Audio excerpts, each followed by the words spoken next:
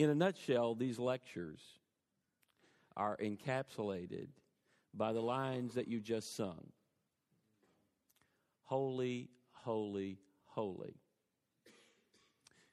is the Lord, who is worthy to be praised, whose particular name is Yahweh, praised by patterning our lives after this God's character. I want to begin today with a story. Patricia, a retired nursing home aide, encountered medical issues and decided it's best to move closer to her family. To do so, she had to pay double rent for 1 month and rent a small moving truck. This was more than she could afford on a small monthly disability income. Since her other family members were also struggling financially, she borrowed cash from payday lenders to help her cover moving-related expenses. Patricia took out 3 loans, 2 for $200 and another for $150. Even with my limited mathematical prowess, the total interest for these loans, with a total principal of $550, amounted to $123, which doesn't seem like much. But it resulted in her having to pay back $673 to fully pay off the loans. But with her limited disability check, she couldn't afford to pay more than the interest. For nearly 2 years, she paid finance charges each month. She wound up paying over $2,700 in interest only, and not 1 penny toward the principal balance of $550. Jennifer Trogdon is a mother of 5, 4 with special needs. Her husband works at a fast food restaurant making a little more than minimum wage. She's on disability. The 39-year-old woman from Springfield, Missouri, says her family's trapped, struggling to break free from payday and car title loans. She says it started off with a vehicle repair. You don't qualify for a loan at the bank, so you take out this payday loan. They explain it to you, and you think that it's not really going to be a problem paying back, but you don't really comprehend it fully. And not having any other option, what else are you supposed to do? These sorts of stories are repeated over and over again right around the corner from here. I passed 5 or 6 payday loan companies driving to my seminary office advertising easy cash or fast cash. They're everywhere, but mostly they're in areas with relatively high rates of poverty, and they intentionally target low-income borrowers. On average, a payday loan customer takes out 9 loans per year from these companies, which make most of their income from churning out loan after loan and adding the interest to their borrowers' existing loan accounts, trapping them in a cycle of debt. Households with access only to these short-term loans are often forced into being late paying other bills, making their credit history even worse. And they tend to delay needed medical services and even purchase of prescription drugs. With worsening health, it becomes more difficult to go to work and to keep a job. And they sink deeper and deeper into the cycle of debt, poverty, and bad health.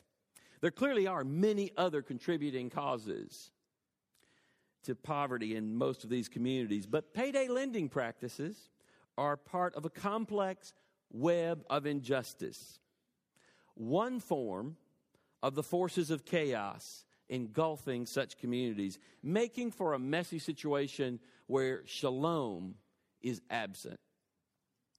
I want to say more about this issue later, but first I want to remind you of what we saw in our lecture on Wednesday about holiness, justice, and God's mission.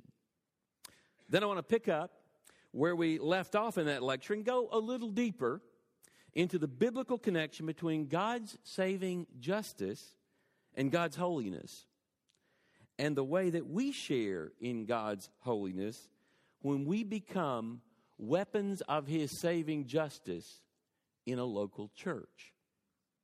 So, a brief summary of Wednesday's lecture.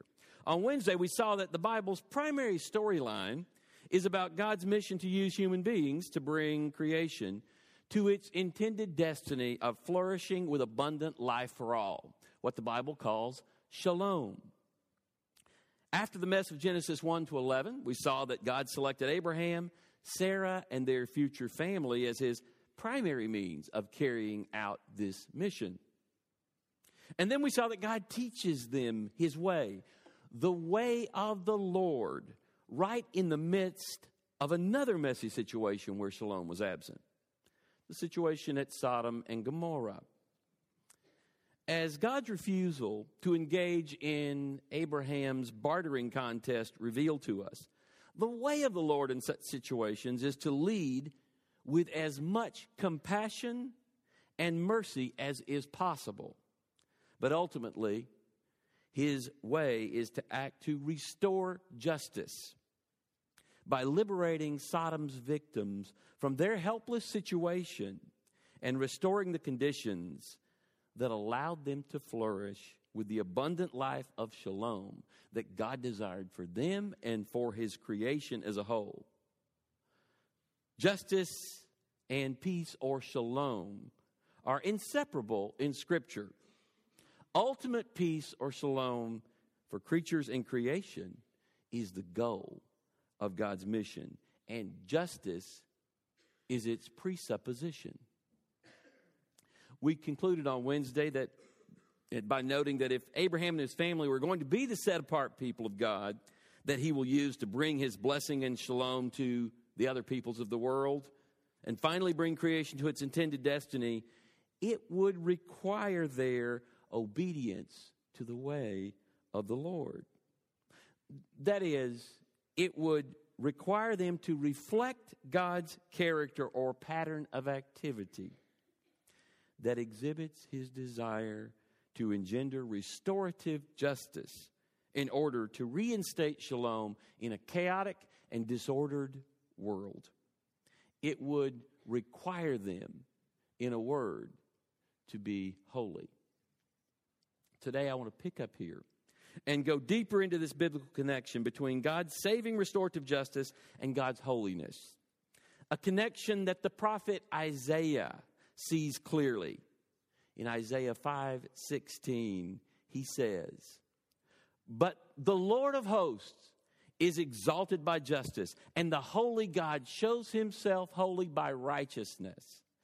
That is, by justice in its saving mode.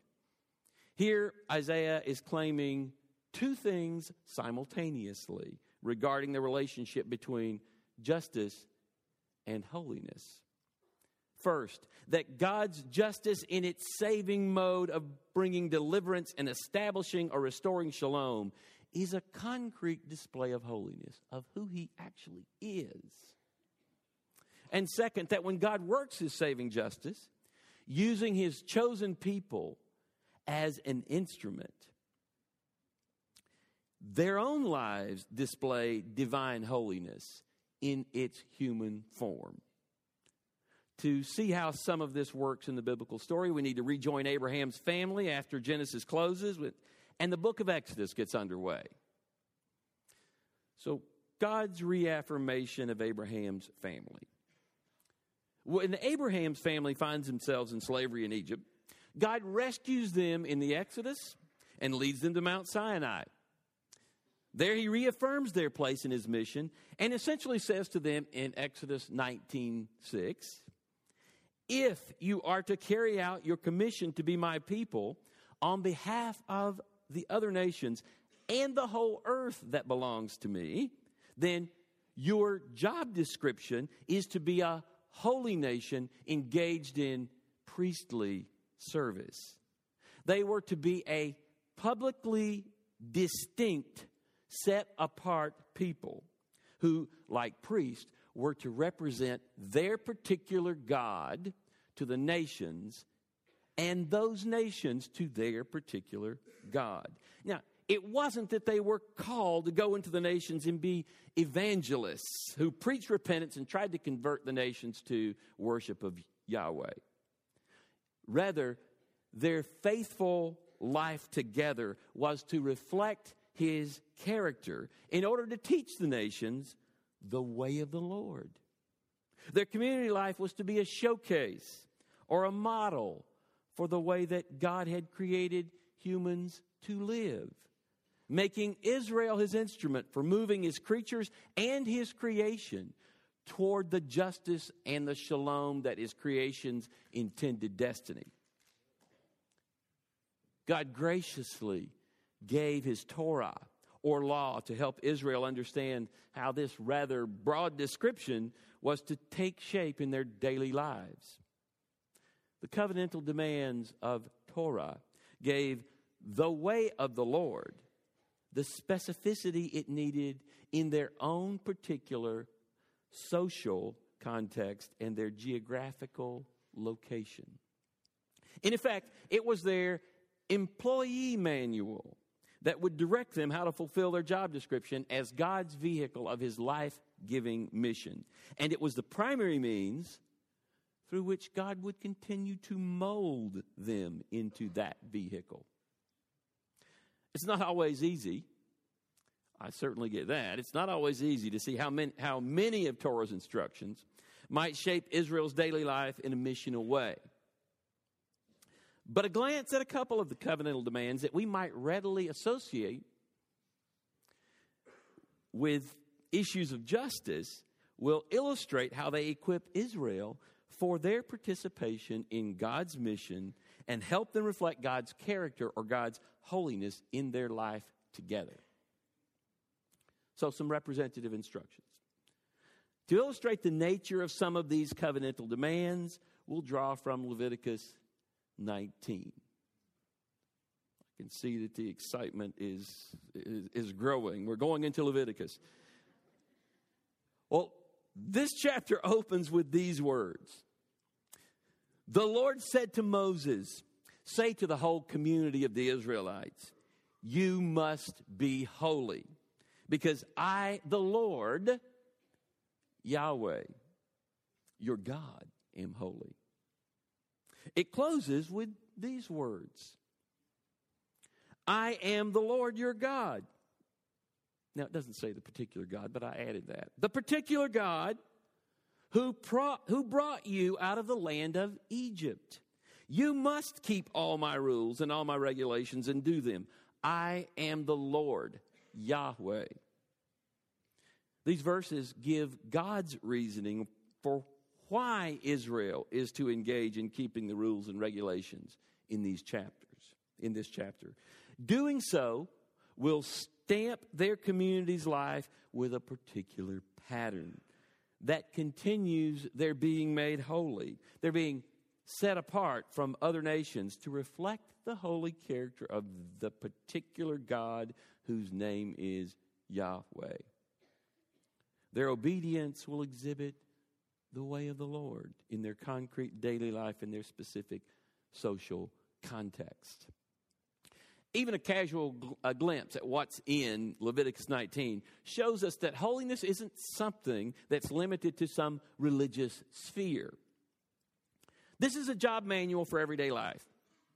Gives instructions on things like respecting or taking care of your aging mother and father, the way you farm your land, the way you treat your workers, and the way you conduct your business with honesty.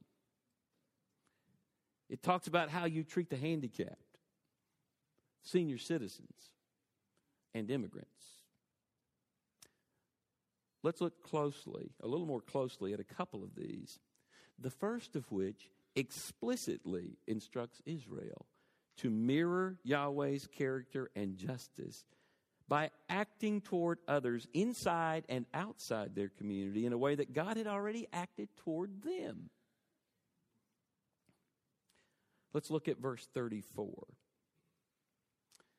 Any immigrant who lives with you must be treated as if they were one of your citizens. You must love them as yourself because you were immigrants in the land of Egypt. I myself am the Lord your God. The point here is that Israel was to treat immigrants in their own land differently than Egypt had treated them when they were immigrants there. They weren't to mimic the ways of life considered normal in the idolatrous empire from which God had delivered them, where those in charge, the powerful elite Egyptians, took advantage of their weak position in society and enslaved them.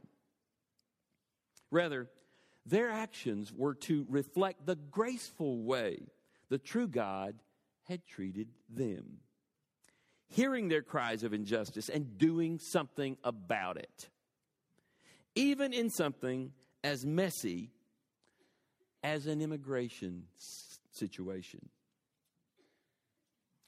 Let those with ears to hear listen well.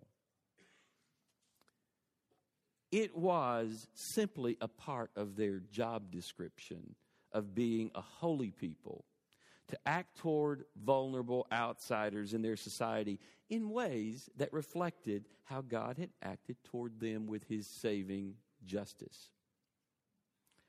Actually, if we'd started earlier in Leviticus 19, we'd see that these commands get even more specific regarding how God's holy people are to treat vulnerable people. For example, note verses 9 and 10.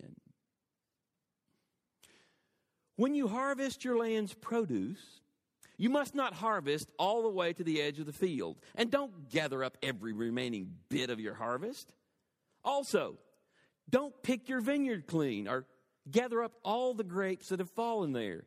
Leave these items for the poor and the immigrant. I myself am the Lord your God. Notice, this isn't some religious rule. It's about how you run your business, how you make your living. It's about doing what you can to make sure that the most vulnerable people in your society have access to at least enough food to survive. But notice the reason God gives for this command. And this holds true for the one we just looked at in verse 34. God doesn't say, leave these items for the poor and the immigrant because all humans have dignity, or because all humans have the right to life, liberty, and the pursuit of happiness. He says to do these things because I myself am the Lord, or Yahweh, your God. This isn't God's way of saying, don't do this because I'm in charge and I said so. Rather, it's God's way of reminding his people of his own particular identity and character. They don't serve some generic God like the American God of civil religion. They serve the Lord Yahweh, the particular God whose actions towards them have defined his character as one who desires abundant, flourishing life for all. And this particular God wants his people to pattern their life in such a way that vulnerable people like the poor and the immigrants can share in that abundant, flourishing life. When they do so, they reflect the holy character of their particular God and his commitment to justice and its resulting shalom. Through his people's concrete pattern of doing justice in this way, God's own holiness is on display. So then, Israel's obedience to Torah, their employee manual, through that, God would mold their life together into a display of what he means by justice and its resulting shalom. That is, well-ordered, flourishing life. But as things turned out, the forces of sin and death unleashed in the garden proved powerful enough that even Israel itself began to reflect the chaos, disorder, and injustice of a sin-stricken world, as was very often the case in later centuries in the church and in ways that continue even now. Rather than confronting the surrounding nation's idolatrous way of life, Israel was instead absorbed into it, something that the prophets knew all too well.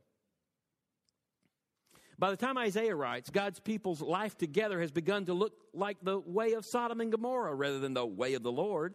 So much so that the prophet says to the people of Judah, "Hear the word of the Lord, you leaders of Sodom. Listen to our God's teaching, people of Gomorrah."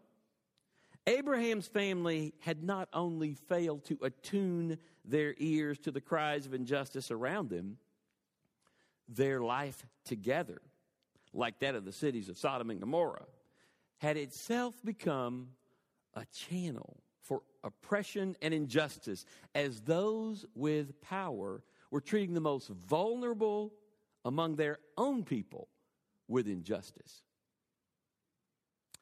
Prophets like Isaiah and Ezekiel in particular knew that something had to change for Israel to begin to showcase God's justice in its lives as a people, so that other nations could get a living picture of their God's character, of their God's holiness. They knew that something had to happen, and something totally unexpected did. Yahweh's own holiness, his very essence, took up residence in a human Jew from Nazareth, who was at the same time God's divine Son. And not surprisingly, since we've seen that God's justice in its saving mode is a display of God's holiness, Jesus also became the living picture of God's saving justice. That means that Jesus was the true embodiment of what Israel was to have been, and therefore the embodiment of what it means to be truly human. In 1 Corinthians 1:30, Paul specifically says that Christ has become both saving justice and holiness for us from God, and then adds that he has also become liberating redemption. Now let me unpack this statement briefly in a couple of ways. First, while it may not be Paul's primary point here, this way of stating things tightly summarizes Jesus' life pattern in the Gospels. There, Jesus is called the Holy One of God and opposes a nexus of debilitating forces like Satan and the demonic, disorders, physical disorders and sickness, impurity, death-dealing political power, social forces that make adequate food hard to come by for many, and finally, human sin itself. Taken together, these are chaotic forces opposing God's reign. By oppressing, enslaving, contaminating, and generally distorting God's creatures and his creation, inhibiting it from reaching its intended destiny. When Jesus crosses social, religious, and even political boundaries to bring liberating redemption to people oppressed by these forces, he restores shalom to their lives. And this pattern of redemptive activity that opposes chaotic forces that disorder human life exemplifies God's saving justice and therefore displays God's own character, God's holiness. So for Paul to say that Jesus has become saving justice, holiness, and liberating redemption for us from God rings true to the way that Jesus lived. But there's also another way of hearing this statement that is probably closer to what Paul may intend. In this passage, Paul's focus is on Christ as crucified, indicating that there's something about what happens in the scandalous injustice of the cross and in Jesus' subsequent resurrection that effects God's saving justice and liberating redemption, and thereby reveals God's holiness. God was in Christ, reconciling the world to himself, as Paul says elsewhere. In Jesus, God himself suffered the worst injustice that humans, under the influence of the chaotic force of sin, can dole out. A violent, shameful death, nailed naked and publicly exposed on a cross. Like God's action at Sodom and Gomorrah, this too was an act of saving justice. Only now, God doesn't destroy the channels of the forces of sin and injustice to bring liberating redemption.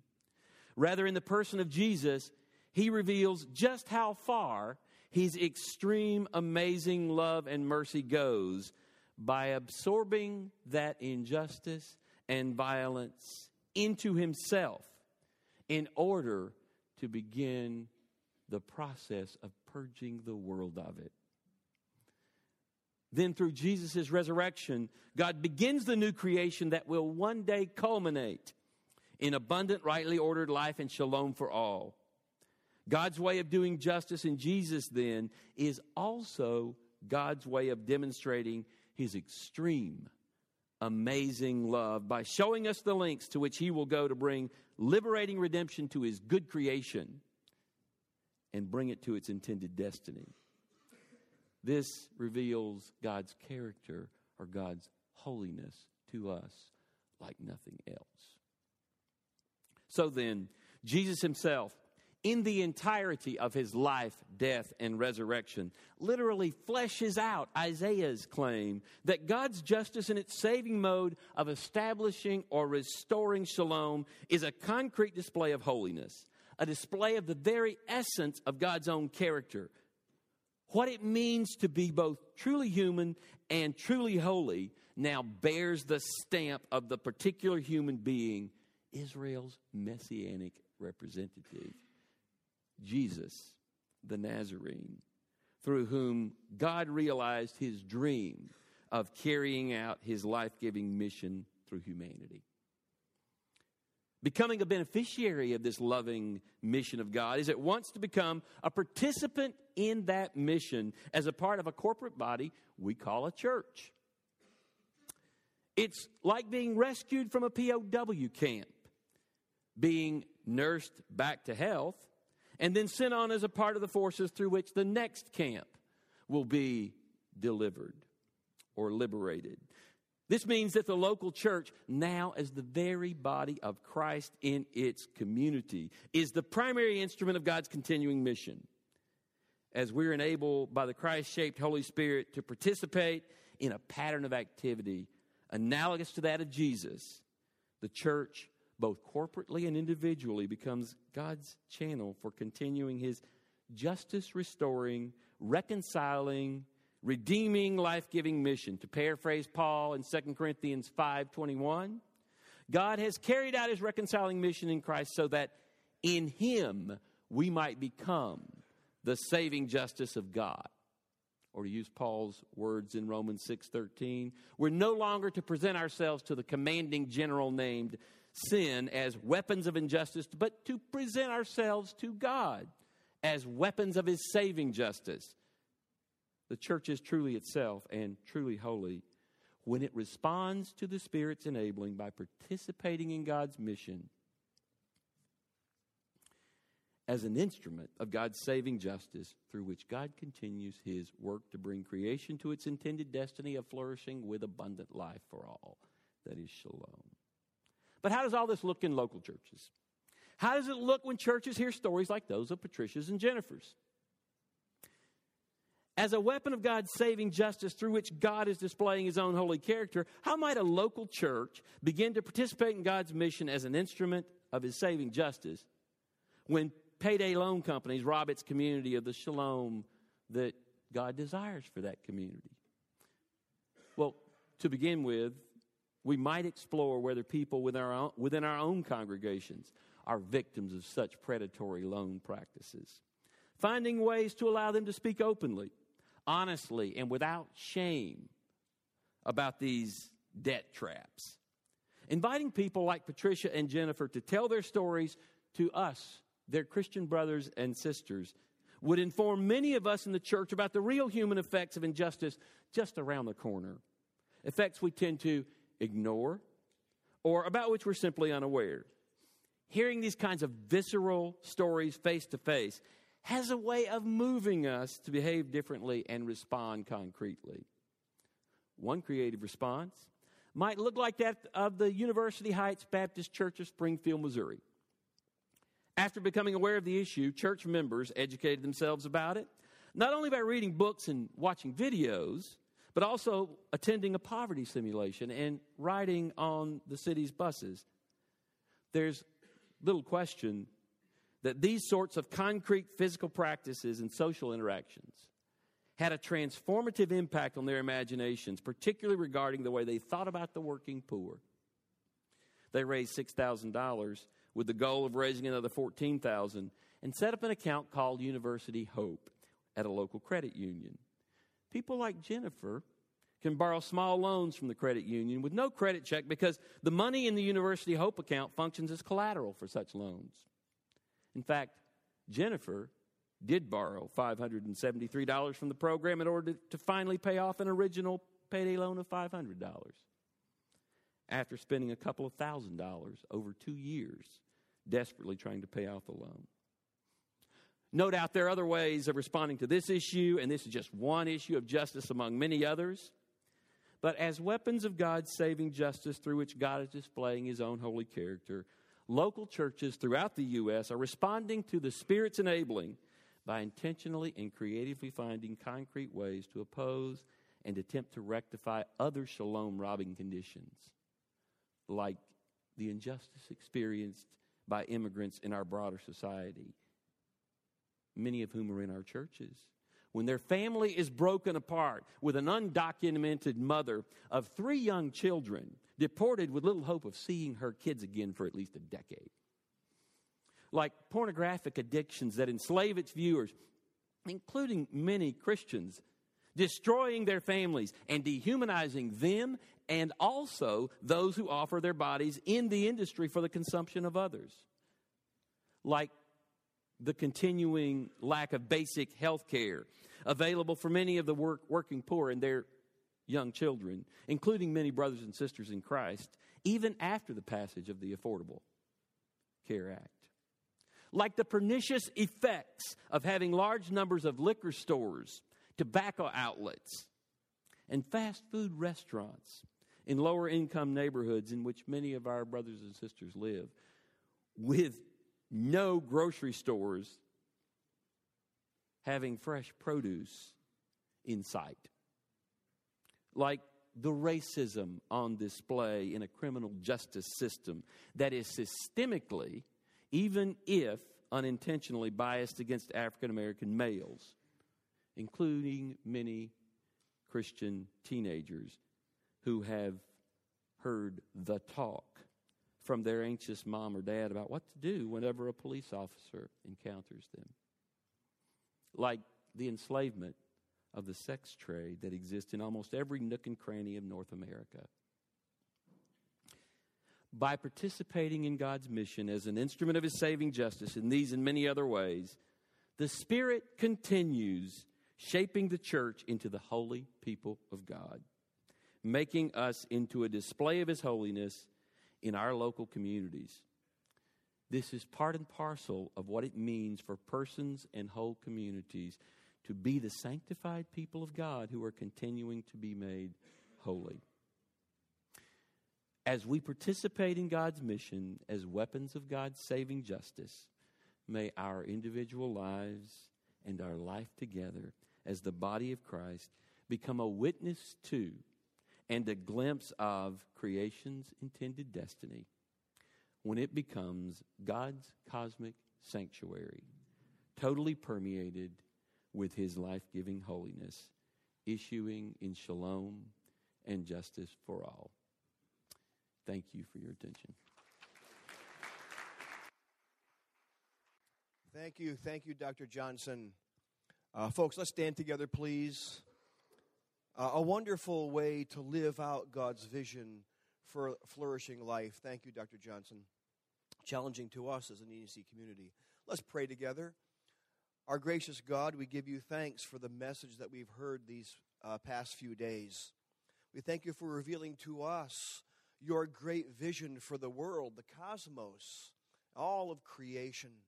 And we want to live into that life flourishing vision that you have for us.